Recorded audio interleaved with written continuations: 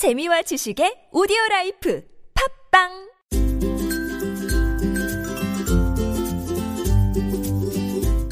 왕쌤이 교육 이야기.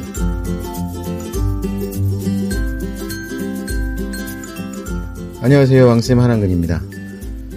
요즘이 학교마다 학교의 조직이나 기본적인 그런 틀을 짜는 주간입니다. 아마 지난주 한 주간 동안 기본적인 몇 가지 교내 행사가 있었을 겁니다. 그리고 그 행사에 맞춰가지고 다양한 조직이라든지 또는 움직임들이 만들어졌다는 거죠. 그것들 중에서 학생들이 가장 많이 신경을 쓰는 부분들 중에 하나가 바로 동아리를 어떻게 구성을 하느냐. 자, 그런 내용들일 겁니다. 근데 이 동아리를 만드는데 고민들이 굉장히 많더라고요. 학교에서 예전과는 다르게 동아리를 구성하고 운영하는 부분들에 대해서 상당히 통제를 하고 있는 경향을 보여주고 있습니다. 동아리를 만드는데 규제를 하거나 통제를 한다는 이유가 못하게 한다든지 이렇게 말리고 이런 부분들보다는 좀 더 알차게 하는 그런 맥락에서 여러 가지 조언을 하고 있는 건데요. 그 중에서도 첫 번째는 그겁니다. 창체 동아리, 학교 동아리죠. 어떤 창체 동아리를 선택할 것인가, 요거 한 가지 하고, 두 번째는 자율 동아리를 만들 것인가, 가입할 것인가. 자, 이 부분에 대해서 고민을 굉장히 많이 하는 모습들을 만나곤 합니다. 몇 분 만나본 저희 왕쌤 패밀리 상담하는 가운데에서도 그런 모습을 많이 만났습니다. 그러면 과연 어떻게 하는 것이 이 동아리 활동을 통해서 뭔가를 좀 챙길 수 있을까? 자, 이 부분에 대해서 좀 함께 생각해 보도록 하겠습니다.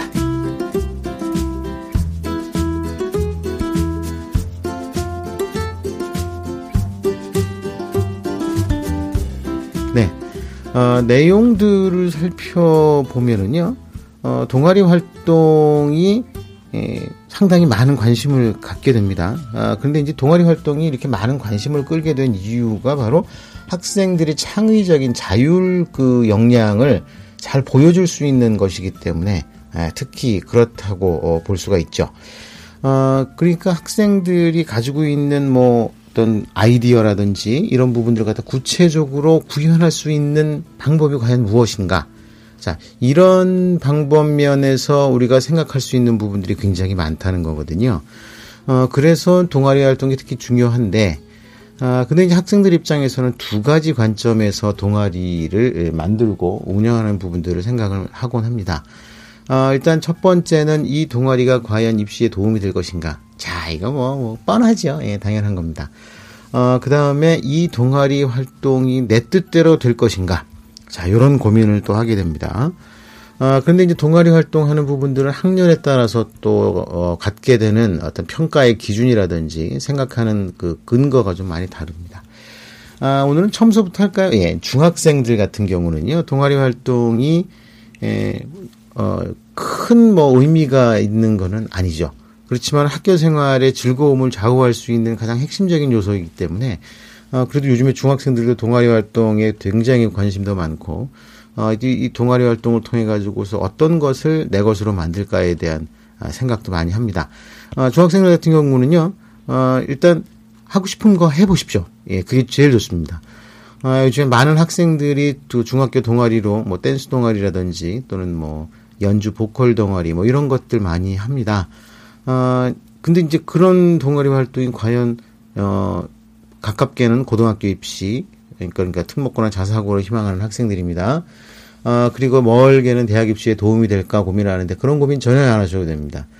제가 몇 번 말씀드렸지만 예체능 동아리 활동을 통해 가지고 일반 학과에 합격하는데 많은 도움을 받은 경우들이 있습니다. 제가 몇 번 말씀드렸지만 왜 스프레이로 벽에다가 소위 낙서를 하는 그래피티라는 팝아트 장르가 있죠. 그거 잘한 학생이 건축학과에 합격하는 이런 그런 사례도 있고, 북치기 박치기라고 이야기하는 비트박스를 잘하는 학생이 그걸 가지고 경영학과와 영어 교육과에 합격하는 사례도 있습니다. 어떤 그 자기가 할 수 있는 것이 직접 대학의 전공과 연계되지 않아도 좋습니다. 나의 열정과 노력이 나의 머리에서 나오고 내 몸을 통해서 구현이 돼서 그 성과나 성취가 보인다면 그 자체로 그 학생의 역량의 우수성이 평가가 되기 때문에 그렇습니다.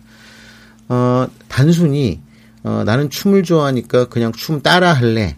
사실 이런 정도라 그러면 뭐 별 지장은 없습니다. 뭐 손해보지는 않겠지만 그거 가지고 뭐 더 도움이 되지는 않겠지만 어떤 활동이라도 그것을 통해 가지고 자기가 하고 싶은 일을 해낸다면 그 자체로 평가를 받을 수 있습니다. 이거는 그 정확하니까요. 중학생이나 고등학생 가리지 않고 꼭 기억을 했으면 좋겠습니다. 만약에 내가 원치 않는 동아리를 부득이하게 가입을 하게 됐는데 이 동아리를 살리는 방법이 없을까? 궁금하신 분들은 저한테 연락을 주십시오. 살려내는 응급호흡 방법, 심폐소생술 방법, 동아리 심폐소생술을 알려드리겠습니다. 지난해에도 수십 개가 넘는 동아리에 심폐소생술을 해가지고서요 동아리를 살려냈습니다. 물론 결과 보고서나 최종 마무리 단계에서 살려낸 경우도 있고 동아리 활동을 시작하는 단계에서 4개 있어서 살려낸 경우들도 있습니다. 그러니까 이게 동아리 너무 걱정하지 않으셔도 된다는 거고요. 고등학교 1학년 같은 경우는 이제 고등학교를 막 들어와가지고 도대체 내가 이걸 어떻게 해야 되나 막 고민하고 갈등하고 막 이런 상황들이 막 생깁니다. 그러면 일단 선배들 이야기를 듣고 선생님들 이야기를 들어보면 어떤 그 동아리가 좋은지 나쁜지를 대략 판단을 할 수가 있는데 일단 창체 동아리는 그래도 내 전공이나 진로 내가 생각해왔던 바와 비슷한 부분이 있다면 그것을 한번 찾아보시기 바랍니다. 근데 만약에 그게 없다고 하면 그냥 그 학습과 관련이 있다고 생각하는 동아리를 가입하십시오. 그리고 그 다음에 어떤 방법론이 있을까에 대해서 고민을 하면 됩니다. 뭐 이렇게 생각을 하면 큰 어려움 없죠. 그 다음에 자율 동아리는요. 이거 만들어야 되나 어떻게 되나 만약에 만든다 그러면 얼마나 어려울까. 우선 저희 왕쌤 저희 뭐 애청자들 우리 가족들 같은 경우는요. 그렇습니다.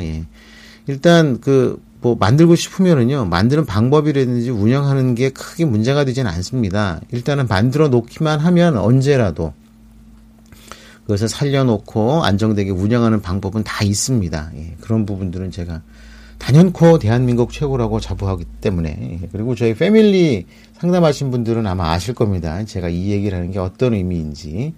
제가 앞서서 말씀을 드렸지만 동아리 살려내는 데는 제가 타의 추종을 불허합니다. 자, 그래서 동아리는 사실 자율 동아리를 만드는 것을 응원을 합니다. 근데 이제 제일 어려운 게 학생 수를 모으는 게 어렵습니다. 그런데 이 모으는 게 요즘엔 기준 인원이 4명에서 5명 정도가 됩니다. 나를 빼면 3명이나 4명 정도를 모으는 건데요. 실질적으로 보면은 이름만 빌려달라고 하는 겁니다. 이름만. 야, 얘들아, 나 이거 할 테니까 이름만 좀 올려줘. 이렇게 이야기를 하면 되는 거고요. 그럼 걔네들 동아리 활동 안 하면 어떻게, 상관없다니까요. 어차피 그 동아리 활동은 나를 위해서 하는 거지, 뭐 친구를 위해서 만들어주는 거 아닙니다. 공식적으로는 우리가 동아리 활동을 함께하는 학생들이 함께 도움을 받고 함께 서로가 서로에게 도움이 될 수 있는 관계를 만드는 것이라고 하겠지만 현실적으로는 그런 거하고 거리가 좀 있습니다. 그러니까 그런 맥락에서 우리가 좀 생각을 해보는 것이 필요하지 않을까. 자, 요렇게 판단할 수가 있습니다. 뭐 일단 동아리를 만들고 운영하는 부분들은 이렇게 생각을 하면 기본적으로 머리가 좀 가벼워지시겠죠. 제가 이제 팟캐스트를 통해 가지고서 모든 것을 다 이렇게 한꺼번에 해결을 할 수는 없습니다. 워낙 개별화되어 있는 부분들이라서 그렇지만 기본적으로는 일단 그렇게 일을 저지르고 보는 게 필요합니다. 일을 저지르고 나서 뒷수습을 하는 게 훨씬 가능성이 높습니다. 모든 것이 완벽하게 준비가 되고 난 다음에 무엇을 하겠다라는 이야기는 안 하겠다는 것과 결코 다르지 않습니다. 많은 학생들이요, 이 공부도 그렇습니다. 수능 시험이라든지 이런 중간 기말고사 같은 내신 시험도 그렇고요. 공부를 할 때 좀 우스갯소리입니다만 가장 방해가 되는 게요. 일단 공부를 하려고 이제 시작을 딱 하면서 공부를 하려고 자세를 딱 잡고 나서 보면 책상이 좀 어질러져 있습니다.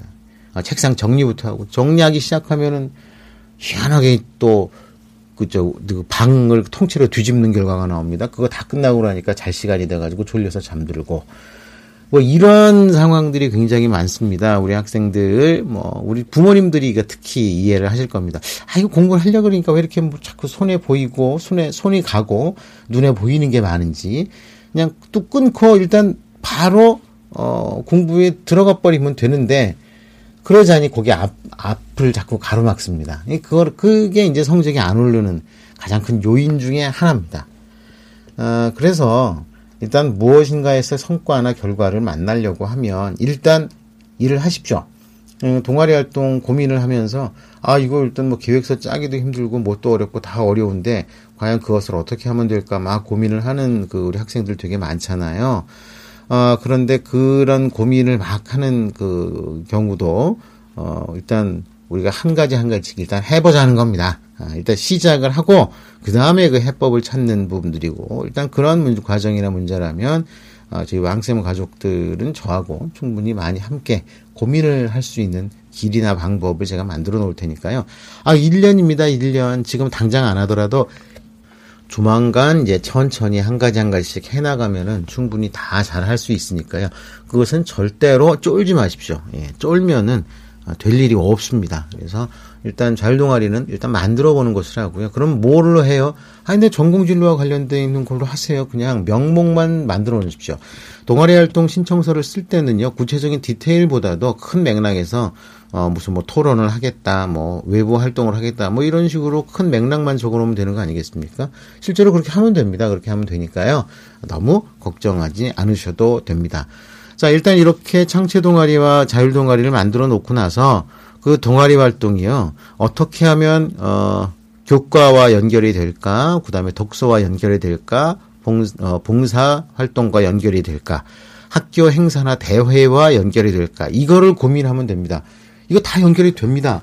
왜냐하면 동아리 활동은 자율적인 활동이기 때문에 그 내용에 어떤 것을 넣더라도 다 동아리 활동으로 승화가 될 수가 있습니다. 모든 동아리 활동의 기본은 독서이고요. 그 독서를 기본으로 해서 동아리 활동의 계획을 짜면 되는데 그 독서를 통한 동아리 활동의 기본 계획이 전체의 절반은 됩니다. 이거 대단한 거거든요. 구체적인 거는 제가 또 기회를 만들어서 또 자세한 설명 말씀드리겠지만 이런 것이라든지 동아리가 함께 봉사활동을 하게 되면 동아리 봉사활동이 되고 수업 시간에 공부하는 걸 함께 나누게 되면 이것은 교과와 관련되어 있는 동아리 활동이 된다는 겁니다. 자, 멋있잖아요. 이렇게 만들면 되니까요. 요즘에 가장 많은 고민을 하는 것 중에 하나인 동아리 활동은 이렇게 활용을 하시면 될 것 같습니다. 자, 오늘은 일단 동아리 활동 어떻게 할까 고민하는 분들에게 일단 1차적인 해답을 드렸습니다. 저지르고 봐라. 제 답입니다. 그리고 난 다음에 함께 그 고민을 해결했으면 좋겠습니다. 자, 오늘 방송은 여기서 마무리하겠습니다. 다음 시간에 또 뵙겠습니다. 감사합니다.